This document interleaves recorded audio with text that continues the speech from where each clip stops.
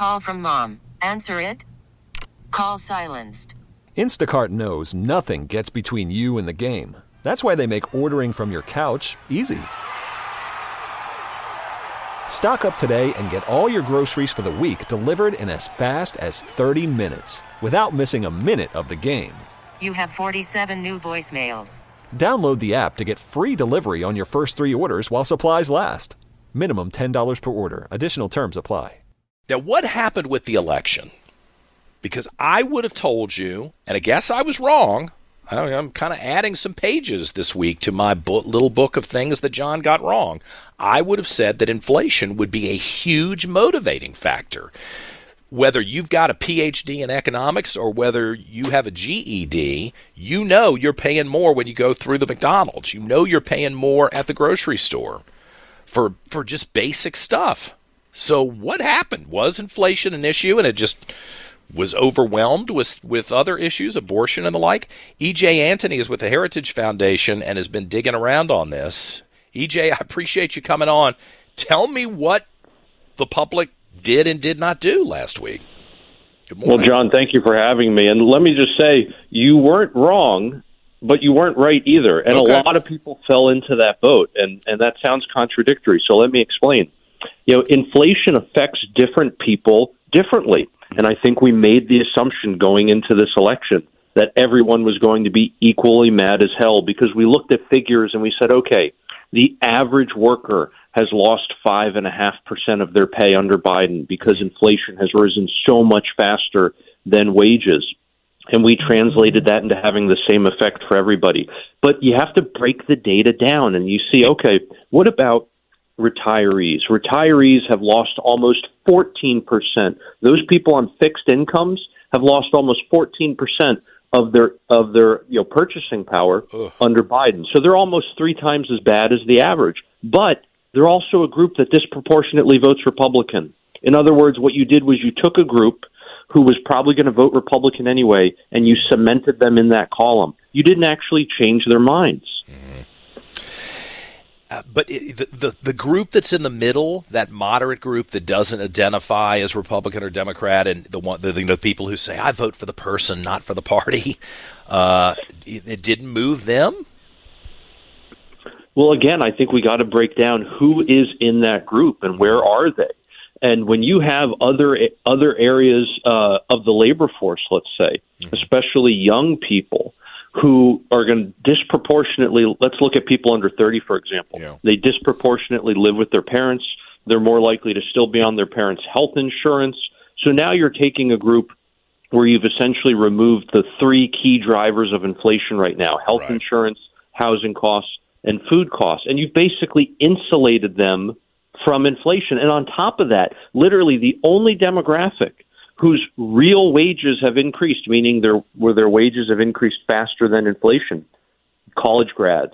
Mm-hmm. And coincidentally, that's the group that Biden is trying to give this student loan bailout to. The one group that probably doesn't need any more handouts is he's trying to give them more. Right. So they're a group, though, that disproportionately votes Democrat. Even the independents in that group disproportionately vote Democrat. So once again, you didn't give them a reason to change their minds.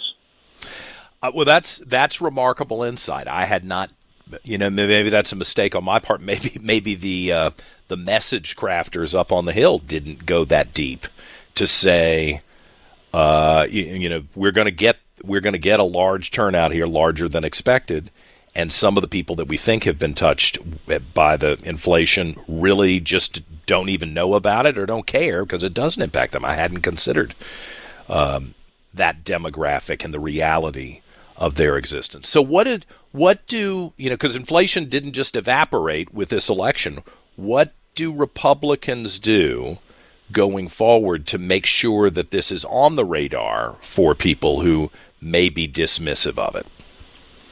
Well, I think some of that is going to happen naturally. Mm-hmm. As inflation continues to become embedded in the economy, it's going to continue to affect more and more people. It's much like a cancer, and it metastasizes and it spreads. Mm-hmm. So some of that is just going to take care of itself. But another key issue that they need to address is the amount of government programs and the amount of government assistance which automatically adjusts for inflation. And they need to basically just take a sword to that and cut it down to size.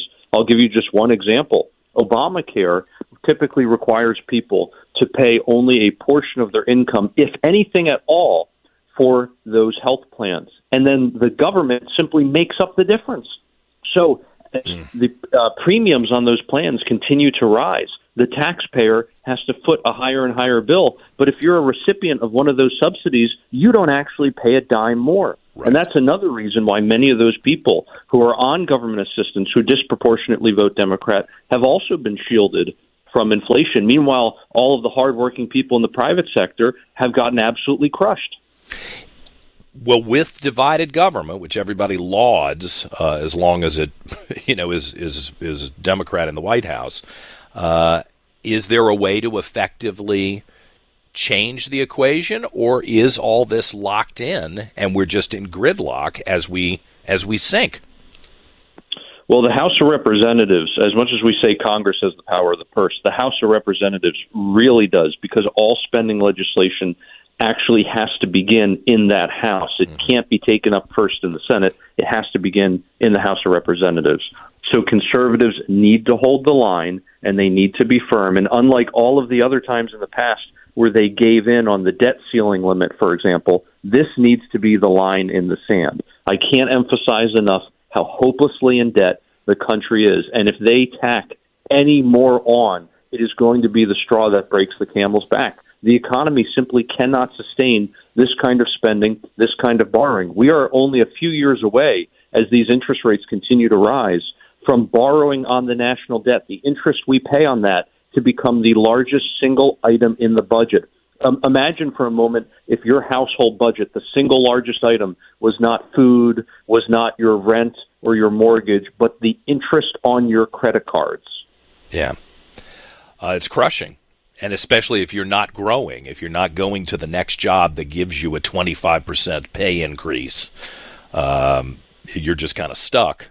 There's no room there. Do you think that the average, I mean, every time we run up against this, I think we also run up against, I hope I'm not being unfair here, the financial illiteracy of the general population.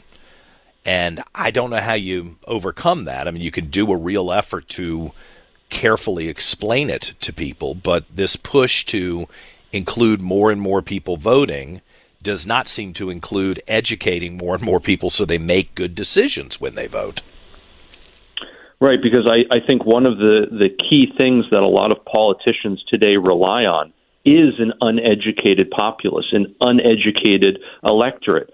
An electorate with no critical thinking skills, because if the electorate had those qualities, then they would not vote for these insane programs, which have never worked and never will work.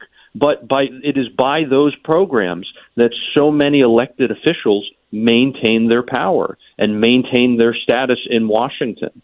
And so I think education is absolutely a key element to turning this big, bold battleship around. Yeah, we got to try. Although this is not the feel-good story of the morning. I got to tell you that my anxiety about the near future for America, just like as you discuss the family, if you look at your credit card bill every month and you realize I got no way to drop this thing, I cannot get it back to zero, that's impossible. That should be a wake-up call in a family budget, and I would think it would be a wake-up call for everybody in the federal government, but it just doesn't work that way. E.J. Antony with the Heritage Foundation. I always enjoy it when you come on with us. Thank you. John, thank you for having me. We get it. Attention spans just aren't what they used to be. Heads in social media and eyes on Netflix. But what do people do with their ears? Well, for one, they're listening to audio. Americans spend 4.4 hours with audio every day. Oh, and you want the proof? Well, you just sat through this ad that's now approaching 30 seconds. What could you say to a potential customer in 30 seconds? Let Odyssey put together a media plan tailor-made for your unique marketing needs. Advertise with Odyssey. Visit ads.odyssey.com.